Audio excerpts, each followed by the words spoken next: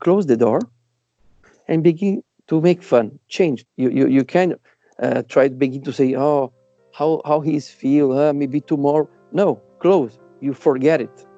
You need to.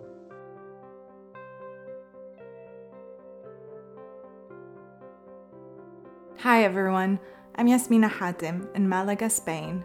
And I'm Lisa Desai in London, and this is episode 2, Close the Door. We're in Milan, via Skype of course. Actually, we're in the headquarters of the Croce Rossa Celeste ambulance service. It's Easter weekend and the country has been on lockdown for 6 full weeks. Andrea, a volunteer paramedic, is showing us around. We have TV, PlayStation, something to drink. Here where we eat, computers. AI. This is the computer where we receive the calls. It may be coronavirus times, but it's also Easter. Headquarters, and we're starting a happy hour with all our favorite panegutiao, grissini, focaccia. There was some salami here, it's over. But there's another one, and of course, piece of resistance. Andrea has been a volunteer paramedic for over 23 years. He tells us why it's so important to lighten the mood during the service. They make fun, as he calls it. When you finish the first one, every time you make a debrief, 10 minutes, 20 minutes, you speak about what we do right, what maybe we do some mistake. But after that, we close the door and begin to make fun, change. You have to close the old service. You can't finish your shift and you have the problems of the patients that you take it. You can try to begin to say, oh, how he's feel, maybe tomorrow. No, close. You forget it. You need to. Andrea is wearing an orange jumpsuit, with his mask pulled down below his chin. But apart from the layers of protection, the team seems to be preparing for a very normal shift. They're laughing, smiling. On the video call, we can see the paramedics prepping. The only thing they worry about is the quality of protective gear they receive, which apparently differs from night to night. The dispositive to cover us sometimes is different. So there are some that is good, and I think that tonight we have the good. Sometimes you have something that is very simple. You don't feel safety, Tonight we are okay, but yesterday night I have 2 friends that make the service, and they told me, we had the bad dispositive to the protection, and they was not happy about that. Andrea and his team have a call. They jump into the ambulance and the camera phone is placed on the dashboard so we can see what's going on.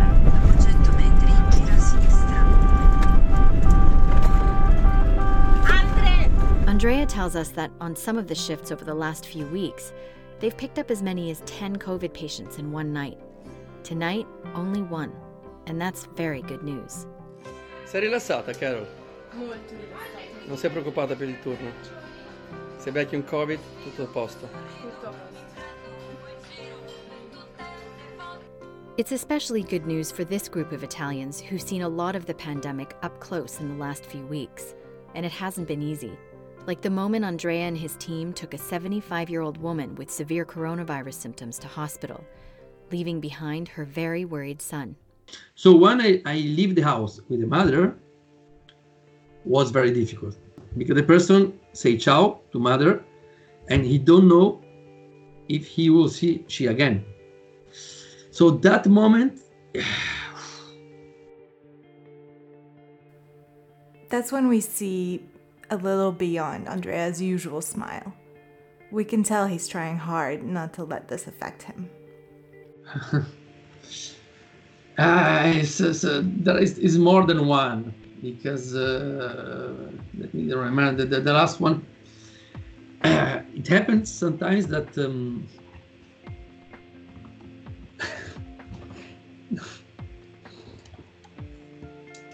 how do you say in English? You try to do all service, okay? You finish, and so during this hour, you manage everything because you can show to the person that you have problems. But After that, when everything is finished, you come back to the ambulance, begin to speak with the other people. You speak about what happened, and a lot of time this is the worst moment because you take out everything.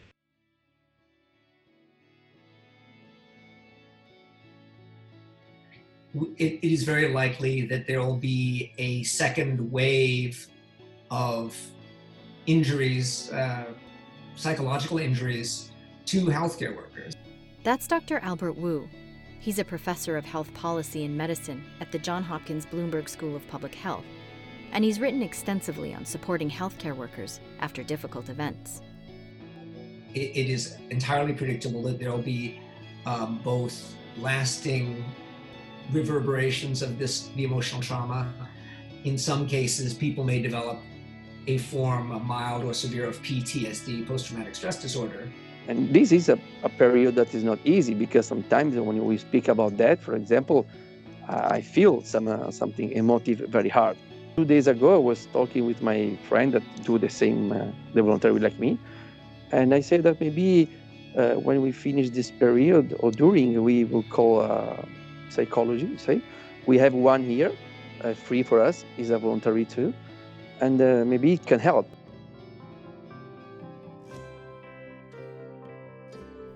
Stepping away from the healthcare front lines and into our homes, it's important to mention that everyone is more vulnerable to anxiety and stress at the moment.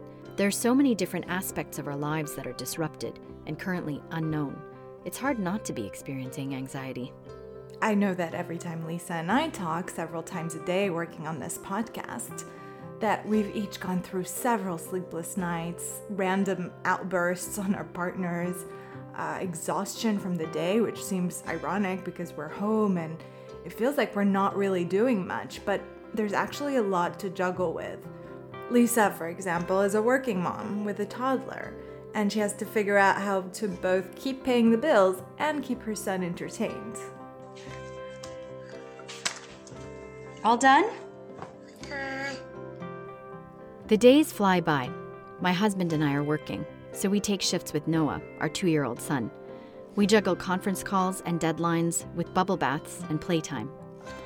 Noah and I spend our time baking cakes, watering our tree, and coloring all over the driveway with jumbo chalk. Sometimes my work-life balance goes down the drain, and everything feels like chaos. But after a virtual yoga class or walk around the block, I remind myself that this time together as a family is priceless. Okay, love you. In our next episode, we talk to mom and early childhood development expert Serene Shala, founder of The Baby Scoop, which you can find on Instagram.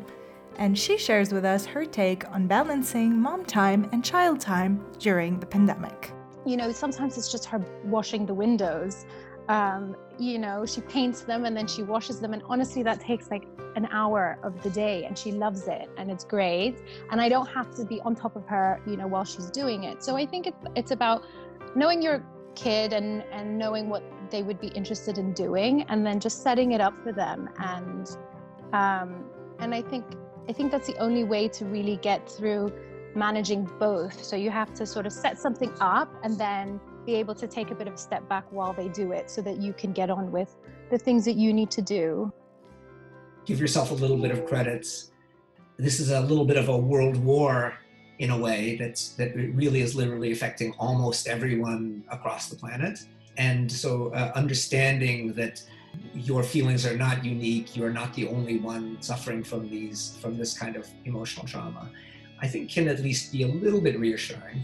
With all due respects to this podcast, I think that if you listen too much to the echo chamber of media, social media, television, that itself can be quite traumatizing. Unplug for some period of the day and go outside and walk with appropriate social distancing. Try to appreciate the good things that there are.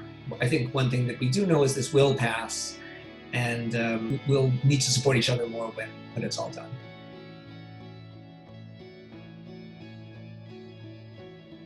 To help us tell the human side of the story, subscribe to The Human Experience and tap your screen to rate us and leave us a review so we know how we're doing.